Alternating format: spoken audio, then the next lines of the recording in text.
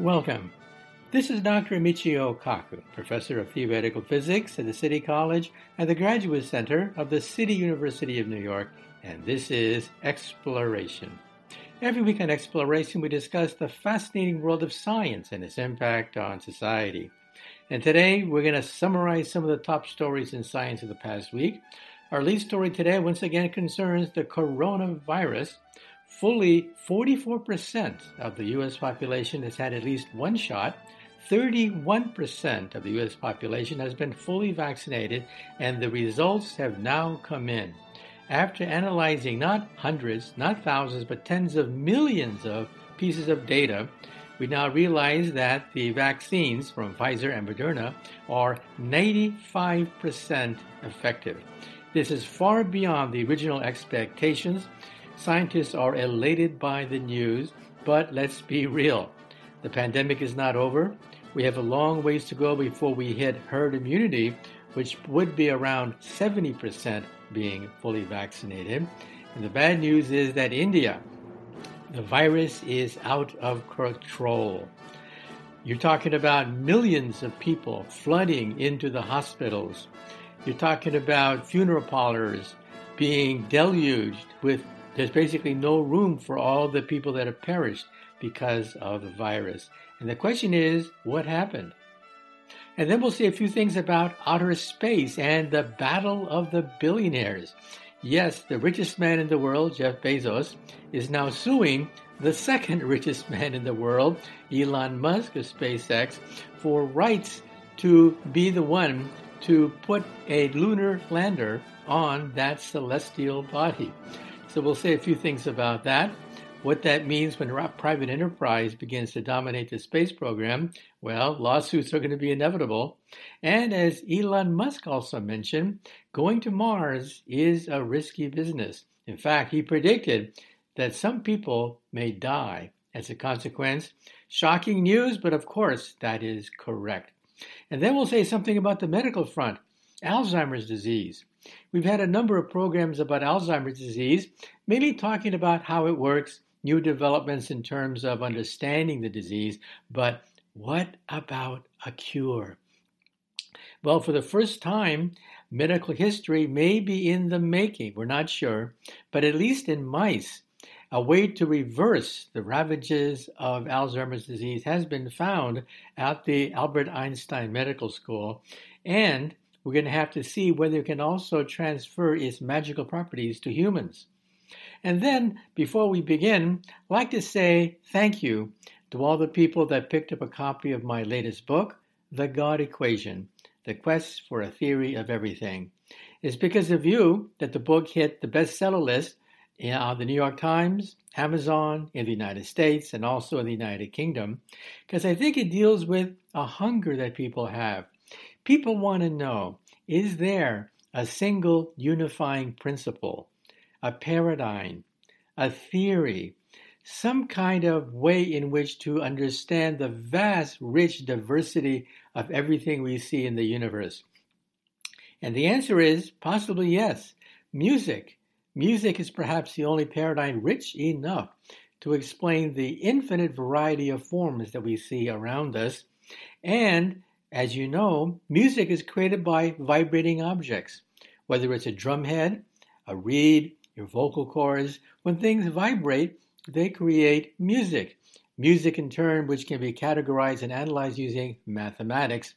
But when you talk about the music of subatomic particles, you're now talking about string theory, which at the present time is the leading candidate for a theory of everything.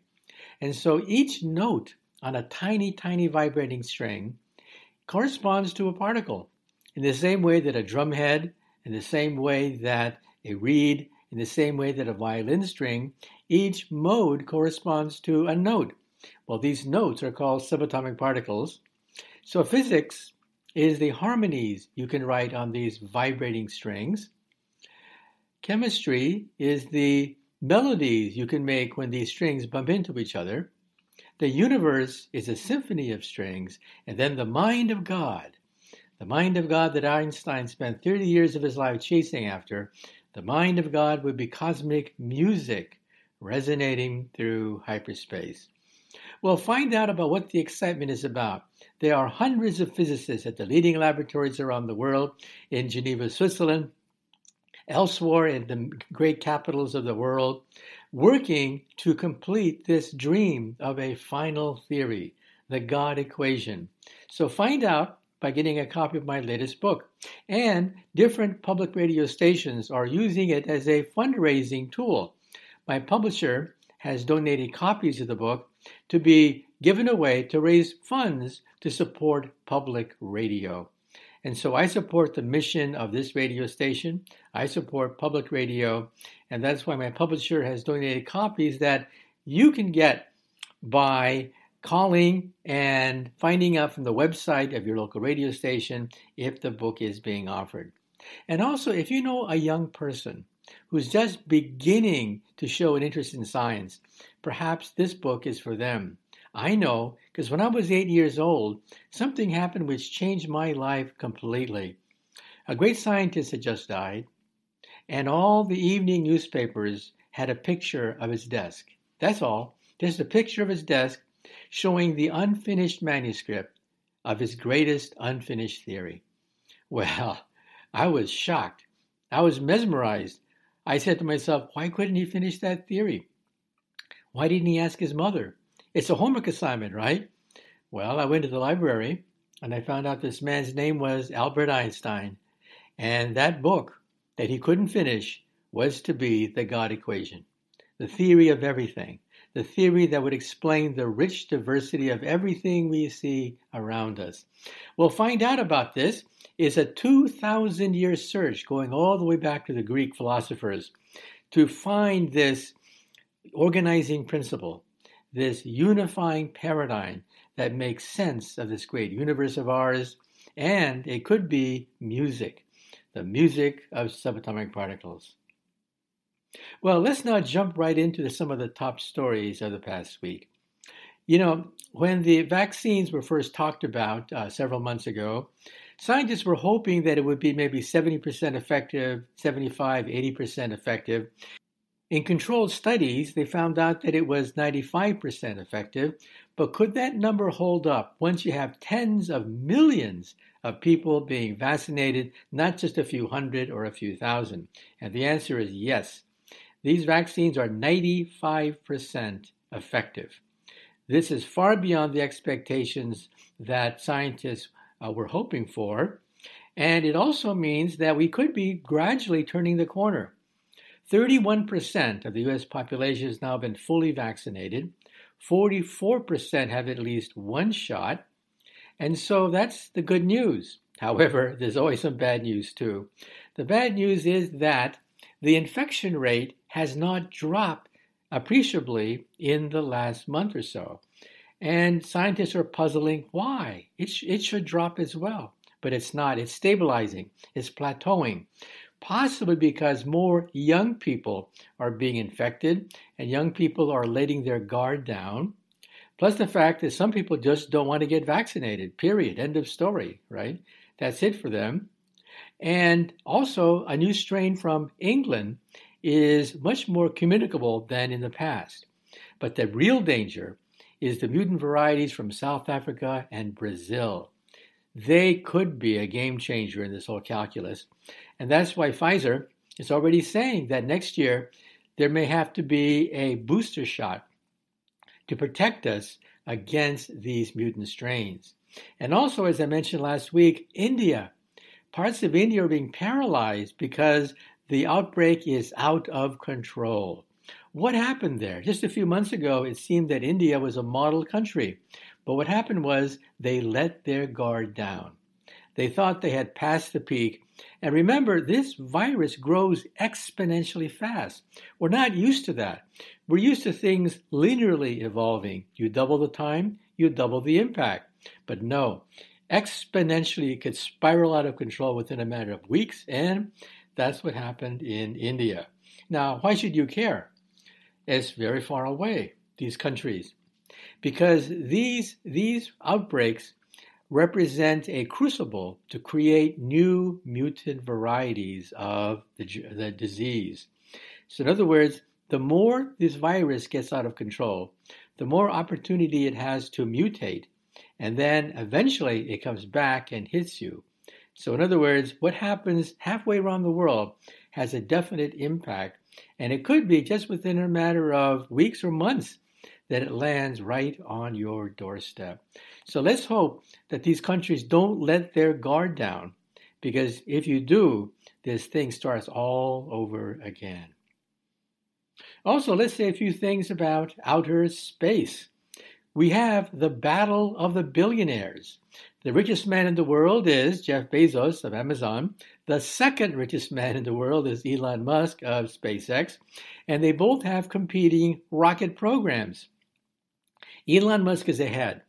Elon Musk and SpaceX has racked up a series of flawless missions to the International Space Station, 3 recent missions with astronauts on board, many more missions that were unmanned, and delivered supplies to the International Space Station.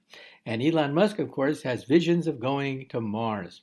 Then we have Jeff Bezos of Blue Origins.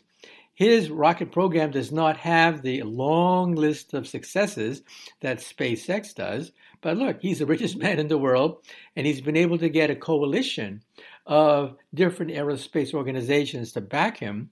But he has yet to launch astronauts into outer space. So both of them are competing for the lunar lander. So let me explain. Boeing is building the SLS booster rocket capable of taking our astronauts to the moon sometime after 2024. But then the question is, once you're up there in outer space, you got to land on the moon. And that's where the lunar lander comes in. That is a $2.9 billion contract to create the lunar lander. At first, NASA wanted to have a competition between Blue Origins and SpaceX. But because of budget cuts, NASA cannot afford to have 2 competing programs. So they said, eeny, meeny, miny, moe, let's look at the track record. SpaceX has a tremendous track record of success after success after success. So they awarded the contract, not surprisingly, to SpaceX. But then Blue Origin says, now, wait a minute. We're in the game too. We also have rockets, even though they don't have the impressive success rate as SpaceX. Well, some people say this is all a byproduct of going commercial. In other words, once upon a time, NASA had a monopoly. What NASA said, that was it, folks. No ifs, ands, or buts. Now we want competition. And there's benefits to that. Competition means that costs go down. Billionaires put up their own money. They gamble with their funds to reach for the stars. And competition helps to increase the edge that these two sides have. But let's face it, there's a downside to that too, because after all, the bottom line is money, and they're in it for a profit. Not for the greater glory of the human race, but for a profit. That's the bottom line. Well, we'll see how it plays out, but get used to it. There could be more of this, because as we allow private enterprise to drive down the cost of space travel, it means that one day, well, maybe mom and dad will go into outer space.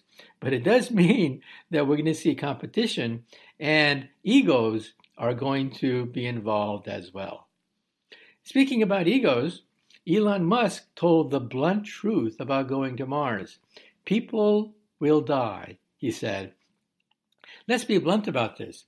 The rate of rocket misfire after 60 years of throwing rockets into outer space is about 1%. Now think of the space shuttle program of old. The space shuttle program had about 200 launches. How many of them backfired and killed astronauts, 14 astronauts? 1%. In other words, we had 2 booster rocket failures out of 200 missions, 1% of the time. And even as we fire more and more rockets into outer space, we still can't get it down much below 1% of the time. And so going to outer space is not a Sunday picnic. It's made out to be, but there's a danger of overselling the technology. And that's why I think what Elon Musk said is actually a good thing. It primes the people to realizing that, hey, people may die going to the planet Mars. Now, remember when the first space shuttle blew up? Ronald Reagan was going to get on the telephone and call Christy McAuliffe in outer space, a school teacher, and it was going to be great headlines, great publicity for the space shuttle. Then it blew up on international TV. Well, after that, people began to realize, well, maybe we oversold the space shuttle program. There were calls to cancel the space shuttle program, which would have been a disaster. But the point being is you have to be careful. You don't want to oversell your technology. Look at nuclear power. Back in the 50s and 60s, people said that commercial nuclear power plants are, quote, too cheap to meter. In other words, electricity would be almost for free. Boy, was that wrong, as we saw when 3 Mile Island happened. And look at Japan now. It has 3 melted nuclear power plants, and it may take another 40 or so more years to bring it under control, costing billions upon billions of wasted dollars. And so it's a good thing, I think, that Elon Musk warned the American people that, hey, don't think that outer space is a Sunday picnic. There are risks involved. For example, the risk due to radiation, weightlessness, micrometeorites. The world's record for being continuously in outer space is a little over 1 year. But a mission to Mars would take 2 years, 9 months to get there, a few months to do reconnaissance and wait for the time to come back, and then 9 months to come back. So in other words, 2 years for the shortest mission to the red planet. And that's why we have to prepare ourselves for the worst if it happens and we don't overreact. And speaking about Mars, I'd like to say congratulations to the scientists at NASA and the Jet Propulsion Laboratory. The Mars Ingenuity helicopter has now completed its fourth flight on the red planet. And it sailed for 2 minutes in a flawless maneuver around the red planet. Now you may say to yourself, well, what's the big deal? First of all, the Wright brothers, back in 1903, their airplane sailed for 12 seconds, just 12 seconds, but it changed world history. Created airplanes, a whole industry for war, for peace. It changed the way we view transportation and the planet. And the same thing with the Mars Ingenuity probe. Remember that the rovers are good. It gives you close-up views of the rocks on Mars, but it cannot go to most of the planet. It cannot go to the polar ice caps, simply too dangerous, and perhaps there are frozen microbial life forms in the ice caps. We'll never know. Plus, craters, mountaintops, chasms, all these interesting features, the rovers cannot go because they're simply too dangerous. Rovers can go only at a very slow rate on smooth surfaces. The flatter, the better. And that's where the helicopter comes in. Because the helicopters can easily go over rough terrain, over volcanic rock, over valleys, and go to the polar ice caps. Some of the most interesting features on the Martian surface are in areas which are inaccessible to the rovers. And so that's the significance of this event. Imagine one day fleets of rovers scouring over the surface of Mars, looking for potential landing sites, looking for potential hazards, places to put a Mars base, maybe even one day create a mining operation, one day create an agricultural farm. Possibilities are endless once you can master flying in the atmosphere. And that was no mean feat. The scientists at Jet Propulsion Laboratory had to deal with an atmosphere which is only 1% the atmospheric density of the planet Earth, meaning that helicopters have to spin at least 5 times faster than normal just to get up into the air. And so I'd like to say congratulations for NASA. And what's next? Well, some people are already saying that one day when we go to the moons of Jupiter, we want to put a submarine under the ice cover of Europa, because there's an ocean of liquid water orbiting the planet Jupiter. That's perhaps for another future exploration program. And now let's say a few things about the medical front. On exploration, we've had a number of programs about Alzheimer's disease. Pandemics may come and go, but Alzheimer's disease could be the disease of the century because the population of the world is aging. And that's going to change the whole medical terrain for decades to come. And we profiled a number of very interesting discoveries about how Alzheimer's works. But the question is, how do you cure it? Well, here's news from the medical front, from Albert Einstein Medical School, that gives one hope that maybe one day we'll have a way of curing Alzheimer's disease. Well, first of all, what causes Alzheimer's disease? We don't know for sure, but it has something to do with amyloid proteins, beta and tau. These amyloid proteins, for reasons we don't quite understand, gum up. Proteins fold incorrectly, they form clumps, and it basically paralyzes the brain. Starting with the hippocampus of the brain, which governs short-term memories. That's why your long-term memory may be intact. A person with Alzheimer's disease may remember what they did as children, but what they did just a few minutes ago may elude them because Alzheimer's disease attacks the hippocampus of the brain, which controls short-term memory. Well, how does it work? We're not sure, but there is a chemical called CMA, which is important for cleaning out the misshapen or deformed protein molecules of amyloid, protein, beta, and tau. So in other words, CMA is like a vacuum cleaner, doing household chores, just cleaning out the misshapen, deformed protein molecules. As we age, CMAs become less effective. In fact, between the age of 70 and 80, we have 30% less CMAs circulating in our bodies. So some people are saying, aha, maybe that's a cause and effect. So they did a test on mice. They genetically bred mice that have an impaired CMA system, so they don't have much CMA circulating in their blood. And sure enough, these mice begin to exhibit the signs of early Alzheimer's disease. Memory began to falter. Walking ability began to become jeopardized.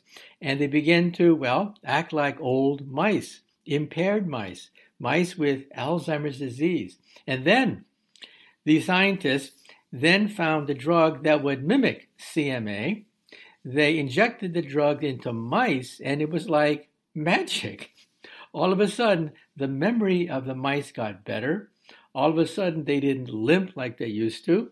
All of a sudden, they began to act like, young mice. So this is rather amazing because for the first time, at least for mice, let's be clear about that, but at least for mice, for the first time, we've had a proven, reproducible method, heavily tested by Albert Einstein Medical School, that reverses the effects of Alzheimer's disease, at least in animals. So can we declare victory? No. There are many steps to be negotiated because therapies that work in animals sometimes do not transfer to humans, and that's a big disappointment. So sometimes announcement is made that we found a new breakthrough in mice, but it does not transfer to humans, and then people begin to get cynical and not believe these press releases. But this is a tantalizing clue that maybe, just maybe, we're onto something, that this housekeeping drug, this CMA, has to be boosted so that it does its work of clearing out the misshapen, deformed, and ineffective protein molecules, basically the amyloid protein, beta, and tau. For example, there's one theory that says that exactly what is it about beta amyloid, beta, and tau that causes it to mess up? Well, proteins are very complicated objects. If you look at a picture of a protein, it consists of thousands of different kinds of atoms all stuck together in a strange way. So the protein has to fold up correctly in order to do its magic. But sometimes the protein molecule folds up incorrectly, and that causes it to fail with its primary function. Then when the misshapen protein molecule touches another protein molecule, it causes that molecule to fold up incorrectly too. Well, as you can imagine, starting with just one misshapen protein molecule, it touches others, so you have 2, then 4, then 8, 16, 32, 64, 128, and boom, you have a runaway disease. So this disease is not based on a virus. It's not based on a bacteria. It's simply based on the misfolding of proteins. And so this new idea is, if Alzheimer's is caused by misfolded protein molecules so they cannot do their function properly, then why not clean them out? Instead of trying to unfold them correctly, that's too complicated. Why don't we simply use nature's way to clear out these misshapen protein molecules? And that's where this new drug comes in. It's called CA, and it seems to work. It seems to work at least in mice. But again, as I said before, we have to be cautious because many times what works in the animal kingdom does not necessarily transfer to human beings. But this is one of the first tantalizing clues that we may, just may, have a cure for Alzheimer's disease. Now, this means a lot for me because you see, my mother died of Alzheimer's disease, and it was horrible because in late stages, your loved ones don't even recognize you. You stare at them, they stare back at you without remembering who are you. And after a certain point, they don't even remember who they are. They've lost their sense of identity. Now think about that. They struggle for so many years trying to provide for their children. They try so hard to be a good parent. They try so hard to make things right for everybody. And then they lose their most precious gift, their own memory. They don't even remember who they are.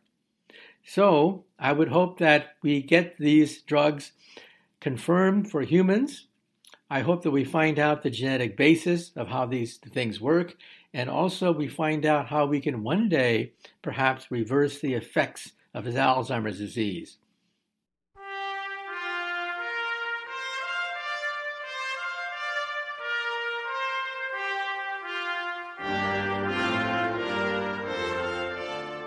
Well, I'm afraid that's it for the first part of Exploration. In the second part of Exploration, we're going to bring on Dr. Robert Hagen about astrobiology. What does science say about the possibility of life in outer space? Is it possible that life can germinate in the deep regions of outer space? We'll find out as we talk to Dr. Robert Hagen, author of the book Genesis, about life in the universe. Stay tuned.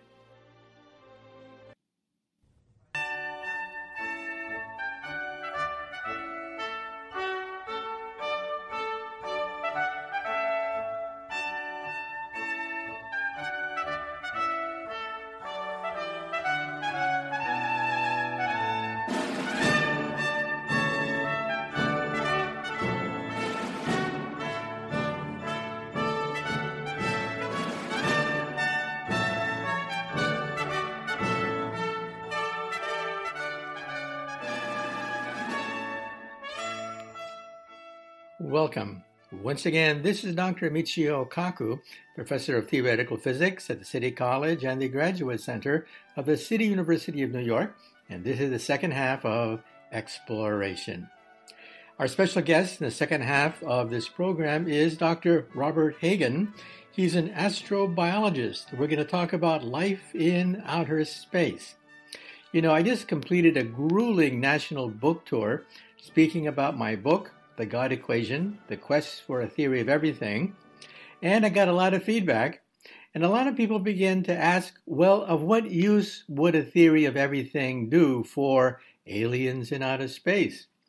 And I tell them that when I work on this theory, it's gratifying knowing that perhaps on the other end of the Milky Way galaxy, another alien is probably writing down the same equations that I am in different notations.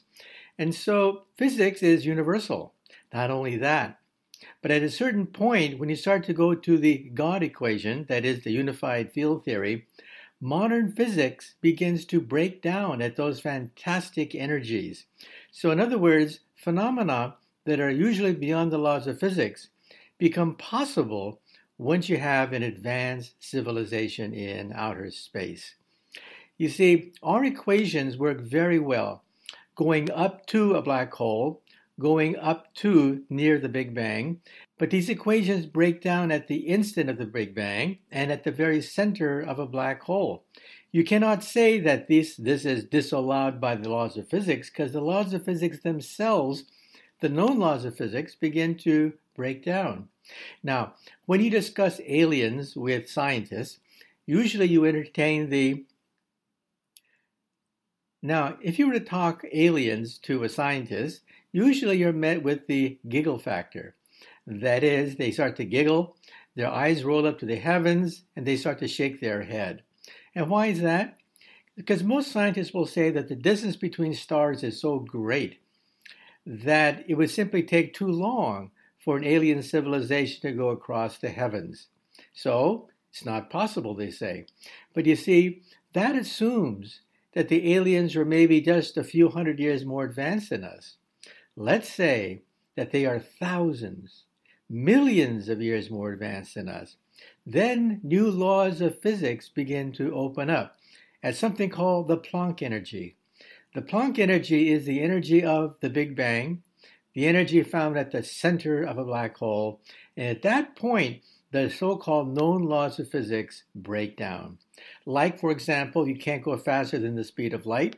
That's what an alien would have to do if they can reach the Earth from a distant star. Normally, it's impossible. But in general relativity, there's a loophole.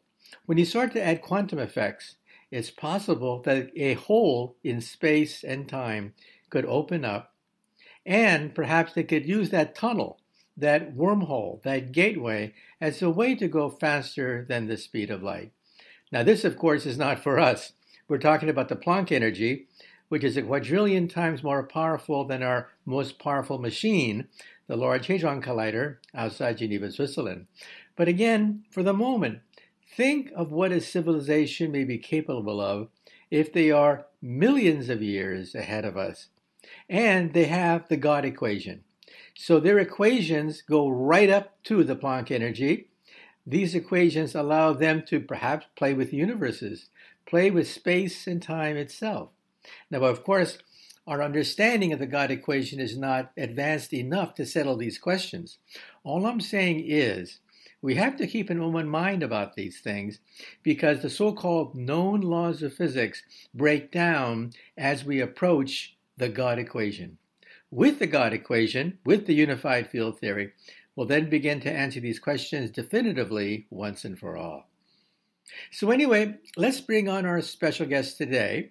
He's Dr. Robert Hagen, and he's the author of a book, Genesis, about the origin of life in outer space. The first question for you is, how did you first get interested in science as a youth? Oh, man, I was so excited about nature when I was young. We had a house in Cleveland, Ohio that backed onto a swamp. And my brother and I would go tramping back, and we'd collect butterflies, and we'd collect frogs, and we'd collect crayfish. And at night, I loved looking up at the sky and the stars. And so my parents bought me a telescope. And the first one was really small, but then I got larger and larger telescopes and ended up building my own. So I loved looking at the sky, and Saturn was my favorite. So nature just turned me on. When I was in high school, I moved to northern New Jersey. And northern New Jersey is just a gold mine for minerals. They're famous mineral localities. And I had a teacher who pointed me in the direction and said, go to Franklin, New Jersey, go to Patterson, New Jersey, collecting minerals. And that's what really got me into mineralogy, which is my main field right through college. Okay, now you are an expert in an area that is not familiar to the average person, and that is something called astrobiology. So what is astrobiology? Oh, astrobiology is one of the most amazing new integrated fields in science. It's the study of the origin of life, the distribution of life in the universe, and also discusses what the future of life might be in the universe. This is a field that has been brought to life by major new funding through NASA and the NASA Astrobiology Institute, which is based at the Ames Research Center in California. Okay, so your book is entitled Genesis, The Scientific Quest for Life's Origin. Let's begin now in the year 1953 with an experiment done by a graduate student under the direction of his advisor by the name of Stanley Miller. Could you tell us a little bit about that experiment and how that led to a paradigm shift with regards to how we view Genesis? Boy, Professor, what a transformation that was. Stanley Miller, young 23-year-old graduate student at the University of Chicago. His mentor was Harold Urey, who had won the Nobel Prize for the discovery of deuterium, the heavy hydrogen isotope of heavy water. So Urey was incredibly famous. Miller was unknown. Miller came to Urey and said, I want to try an experiment to make the molecules of life from nothing more than a primitive atmosphere. Now, Urey had proposed the primitive atmosphere consisted of hydrogen, methane, which is the natural gas you burn on your stove, and ammonia, that's the strong-smelling chemical from ammonia cleaners. And he mixed those together with water and just ran electric sparks through a piece of glassware. And lo and behold, in just 2 or 3 days, that clear, colorless solution began turning shades of pink and then brown, and then black gunk started getting deposited on the sides of the glassware. Miller had made a whole range of organic molecules that were basic building blocks of life. The amino acids that make our proteins, the sugars that make our carbohydrates, all sorts of molecules that form cell membranes called lipids. And not only that, a few of the bases that are called, these are the molecules that are key components of DNA and RNA. Many of the most fundamental building blocks of life just appeared out of a simple primitive atmosphere and sparks like lightning. Okay, so let's back up a bit. What we're talking about is getting a flask with horrible chemicals like ammonia, methane, hydrogen, sending a spark through it, essentially replicating what they thought was the early atmosphere of the Earth bombarded by X-rays and lightning bolts and so on and so forth. And bingo, out of that came the building blocks of proteins, amino acids. So what was the reaction of the scientific community, which before that experiment was really basically had no theory as to how organic chemicals could form out of nothing? It's true. This was a bombshell. The scientific community looked at this and said, wow, this must be how life originated.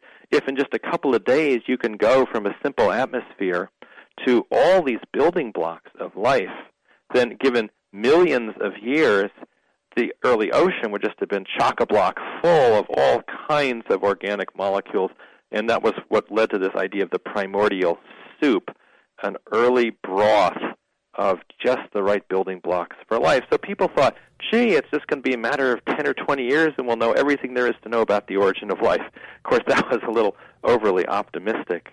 It's taken us a lot longer and we're still a long way from knowing.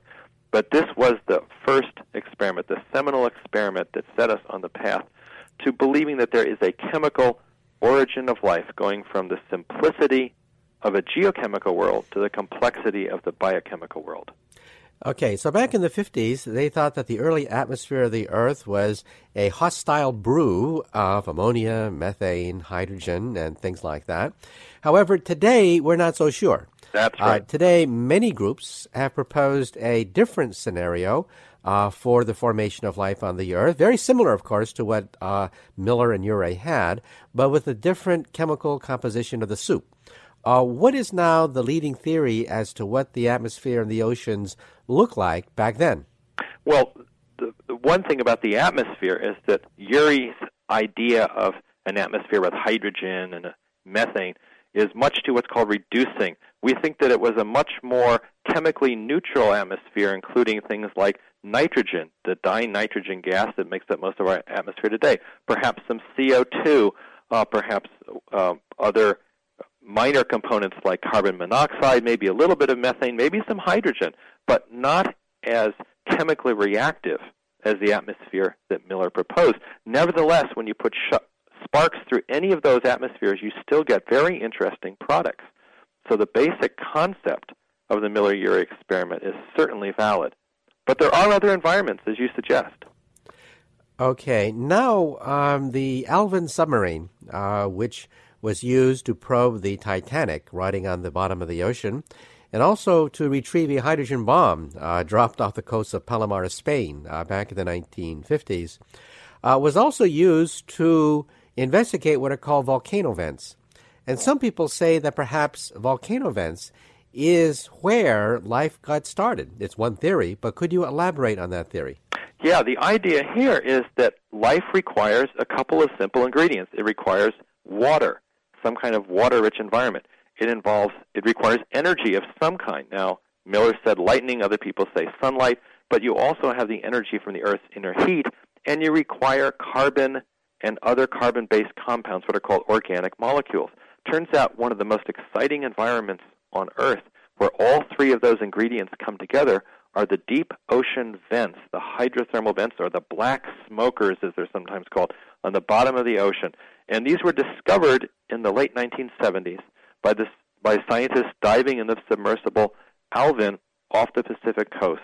Completely unexpected to find not just these hydrothermal vents, these undersea smokers, if you will, with all sorts of mineral-rich hot fluids coming out, but to find living communities far, far below the influence of the sun, where it's totally dark all the time, and yet life thrives because of all that energy coming out of the ocean floor. Now, when we talk about energy, we realize that we mammals get our energy by eating plants. So we mammals could not have been the first form of life on the Earth. But plants, in turn, get their energy from sunlight in a very complicated process called photosynthesis, which also could not have been the original energy-generating device because it's very complicated. And we're talking about creating life from nothing almost. So you're saying essentially that the energy supply could have been this very caustic environment on the bottom of the ocean? That's the theory, and here's why people think that might be so. In our bodies, the energy, for example, from plants or from sunlight, is converted through a process called oxidation reduction reactions. These are reactions just like that occur in a battery, your flashlight batteries. You're basically transferring electrons from one group of chemicals to another. And that exact same process occurs deep on the ocean floor because what are called reducing fluids come out from below the ocean surface, and they hit very oxidizing water in the ocean. And that couple, the oxidation and the reduction together, causes chemical reactions. Just like in a battery, just like in your body, that's what we think the very first energy for life was, just like a battery driven by the Earth. Okay, now the astronomer Fred Hoyle had a different theory. In fact, he was quite the contrarian within cosmological circles. And he said the following, that the Earth is 4.5 billion years old, roughly speaking, and during the first billion years was the age of asteroids and meteors, constant bombardment by debris from outer space for about 1 billion years. We see that on the moon even today. And as a consequence, if life formed in the oceans would have boiled off, and therefore life could not have gotten started within the first billion years. So after the age of meteors ends, boom, bingo, life gets started very soon. So he says this means that life could not have started on the Earth. It came from outer space in the form of spores. So he called this the panspermia theory. But what are your thoughts about the panspermia theory? Well, at first glance, it sounds like a pretty crackpot idea, life being seeded from outer space. But a lot of scientists are now taking this very seriously. I think there are two possibilities. One is that life is a cosmic imperative. It arises everywhere, and it arises very quickly. I've heard scientists say life comes about in 1 million years or 1,000 years. There's one very famous scientist in the field who even says it takes 2 weeks. Well, if that's true, then life would have arisen on Earth, and there's no problem. But what if life does take hundreds of millions of years? We have a planetary neighbor, Mars, that was habitable long before Earth, much less in the way of bombardment by meteorites, much more benign in terms of its temperature early on, and it had oceans or lakes. We now know that from these recent discoveries by NASA. So Mars was habitable hundreds of millions of years before Earth. It's very possible that life arose on Mars, and then there's this amazing mechanism. If Mars gets hit by a modest-sized asteroid, say something that's 10 or 20 or 30 kilometers across, there will be, it's been shown, there'll be rocks thrown up into space, and those rocks will be relatively unheated, relatively unstressed. They could contain microbes, and those microbes could then be brought to Earth by Mars meteorites. So there are a whole group of scientists that are giving very serious consideration to the idea that all life on Earth is Mars life, because Mars was habitable earlier. And we may know that if in the next decade or two, when we go to Mars, when we look specifically for life, we may find Earth-like life or fossils of Earth-like life on Mars that represent our ancestors. So if you want to see a Martian, you should simply look in a mirror. That's possible. Now, let me ask you a question that's bothered me for a long time, and that is the Earth is roughly 4.5 billion years old, but there's only one DNA molecule, rearranged in different ways, of course, but there's only one DNA. It has A, T, C, G as the building blocks, the nucleic acids. That's why we can eat anything on the Earth. We can eat sea urchins, we can eat insects, we can eat plants, even though we're separated by a tremendous evolutionary distance, because we're all made out of the same molecule. Now, if the Earth is 4.5 billion years old, and life gets started pretty quickly, then how come it didn't start again with another DNA, and again, and again? Why don't we see different DNAs? We only see ATCG. We only see a certain set of amino acids, and that's it. We've had now not just a few 100 million years, but we've had 3.5 billion years of quiet oceans with no meteor impacts to speak of. So why don't we have many DNAs? Boy, Professor, that's such a great question, and a lot of us are asking the question in this way.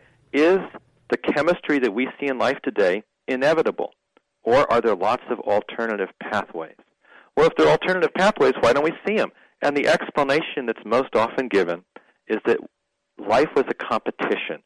And once that first successful self-replicating cell with all of its proteins and DNA, that very efficient, very powerful mechanism, once that cell got started, then it divided in a flash.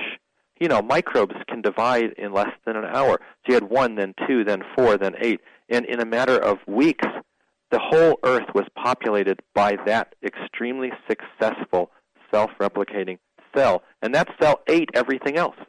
You didn't have a chance.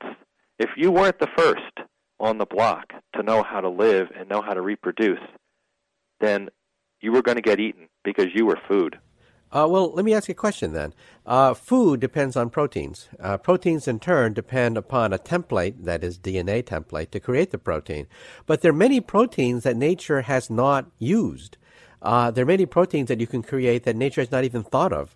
So why didn't another DNA get off the ground that was unedible, that it was based on proteins that simply cannot be digested by our DNA? And it's not based on ATCG, the 4 nucleic acids, but it's based on a different set, PQRST or whatever. And it creates proteins that are undigestible by our cells, and therefore the two life forms should coexist. What are your thoughts? Well, I think partly that life has been very careful in the molecules it selects. For example, RNA uses ribose. DNA uses deoxyribose. Why those particular sugars? These are sugars with 5 carbon atoms, and there are dozens of different sugars with 5 carbon atoms. Why those? Well, it turns out there's actually an advantage to those molecules because of their particular shape, and people have shown that if you try to use other molecules, they don't work. So to a certain extent, the molecules that life uses are the best molecules for the job. But also, I think life is incredibly good at taking various other potential molecules and eating them. It's just amazing how life has used all different kinds. Anything in its environment that has energy, life has learned to eat. And I think it's just once you get one kind of life established, it's really hard to get a second competitive system going. It's sort of like the ultimate monopoly. You can imagine some company makes the best car, the best computer, and other companies try to get started. But if that first company is so huge and so large, it just swallows up the competition and nothing else to get going. Sort of like the diamond monopoly of De Beers. There's never been another big company making diamonds because De Beers buys them all up and swallows up the competition. Well, the reason I ask you this is because in science fiction movies, we always see aliens from outer space that want some very specific things. First of all, they want to eat us, meaning that they can digest our proteins, which I find remarkable.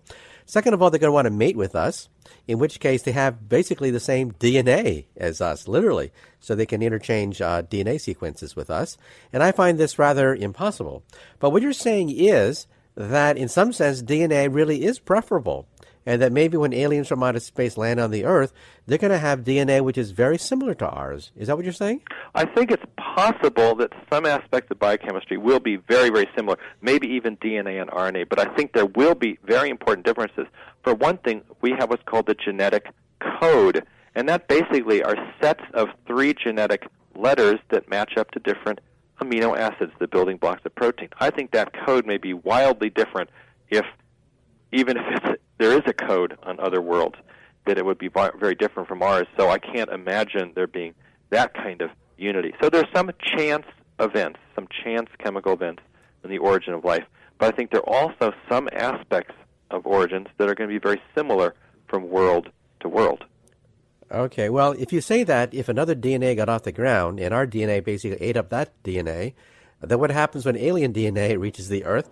Will our DNA consume, molecule for molecule, their DNA, or vice versa? Perhaps their DNA will consume ours. Well, that's a real good question. It depends on the building block molecules. I can imagine alien DNA, I can imagine alien proteins that are totally poisonous to us, and vice versa. It's also very possible that life on other worlds started with an opposite handedness. There is a very curious characteristic of life on Earth that all of the sugar molecules used in DNA and RNA are called right-handed. All the amino acids used in proteins are what are called left-handed. So there are mirror image molecules that our bodies can't use. In fact, that's for dieting. There's a new product out. You can buy left-handed sugars, which taste sweet, but the body can't digest them. So this is one kind of artificial sweetener which gives you no calories. It's a great invention. It's a great idea. So if there were an alien life form that happened to be reversed, and they used left-handed sugars and right-handed amino acids, then they couldn't eat us, we couldn't eat them. I think we'd probably get along. Okay. Now let's get back to the Miller experiment, because there's a huge gap that we left unfilled. Miller showed that amino acids, in some sense, are for free. We see them in nebulas in outer space. We see them in the cores of meteors from outer space. Amino acids are out there in outer space. However, DNA is extremely complicated. If you look at a DNA molecule, you say to yourself, oh my God, look at that thing. And it would have taken an awful long time for Miller to get a DNA molecule off the ground. If he had done his experiment for maybe 1 billion years in that little test tube, then maybe he would have gotten one DNA molecule off the ground. So there's missing steps now. So some people say that before DNA, there was RNA. And before RNA, there was even more primitive structures even before RNA. So what do we know about the gap between the amino acids that are for free that we see in the Miller experiment and RNA and DNA? This is probably the single biggest uncertainty in question, but there's so many great ideas out there. For one thing, as you say, RNA is a very complicated molecule. It's hard to imagine how it was synthesized from scratch in a prebiotic soup. Mineral surfaces may have helped. There are some minerals that attract ribose. There are some minerals that attract the bases. But there are other neat ideas out there. In the book, Genesis, I describe an experiment by a person at our laboratory, a guy named Nick Platts, who realized that you could build up an RNA-like molecule from very, very simple building blocks. Little cyclical molecules, the kinds of things that are produced when diesel exhaust burns or when you have a sooty fire. That soot itself, if you put it in water under just the right circumstances, will form tiny little stacks of molecules. And those stacks, if they're in just the right environment, will attract the bases, the 4 letters A, T, C, and G of DNA. And those bases can line up on top of each other, and you can actually make a RNA-like molecule from scratch on the primitive Earth. Now, it's very possible, I think, that this is the sort of intermediate step where you build something that's simple from simple building blocks, and that mimics what's going to become more and more complex. You add layers of complexity, gradual, one step at a time. So Nick Platt's idea is very, very powerful, and it's now being studied experimentally. That's the kind of thing people look for. You go from simplicity to complexity through a process known as emergence. Now, if you go back, way back into the past, and what do we know about the most primitive DNA or RNA on the Earth?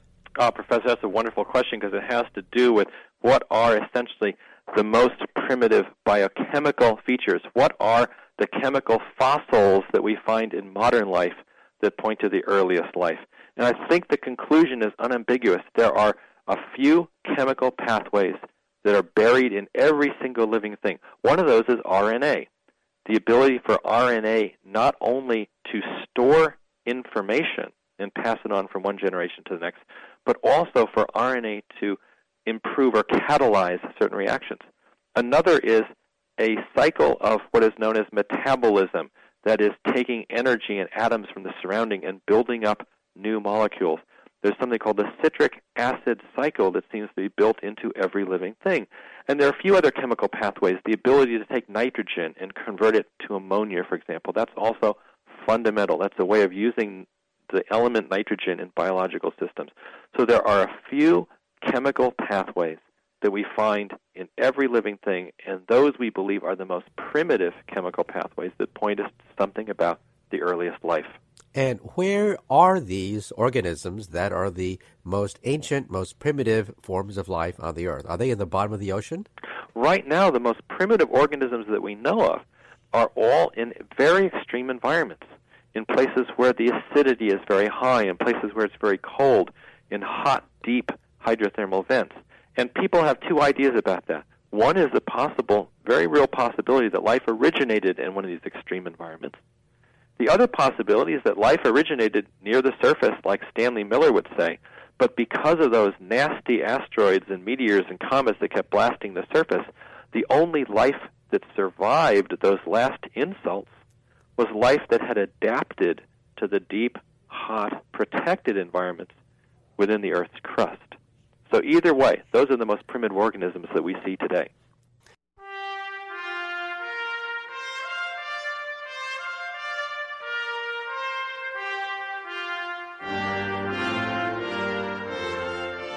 Well, I'm afraid that's it for the second part of Exploration. Once again, this is Dr. Michio Kaku.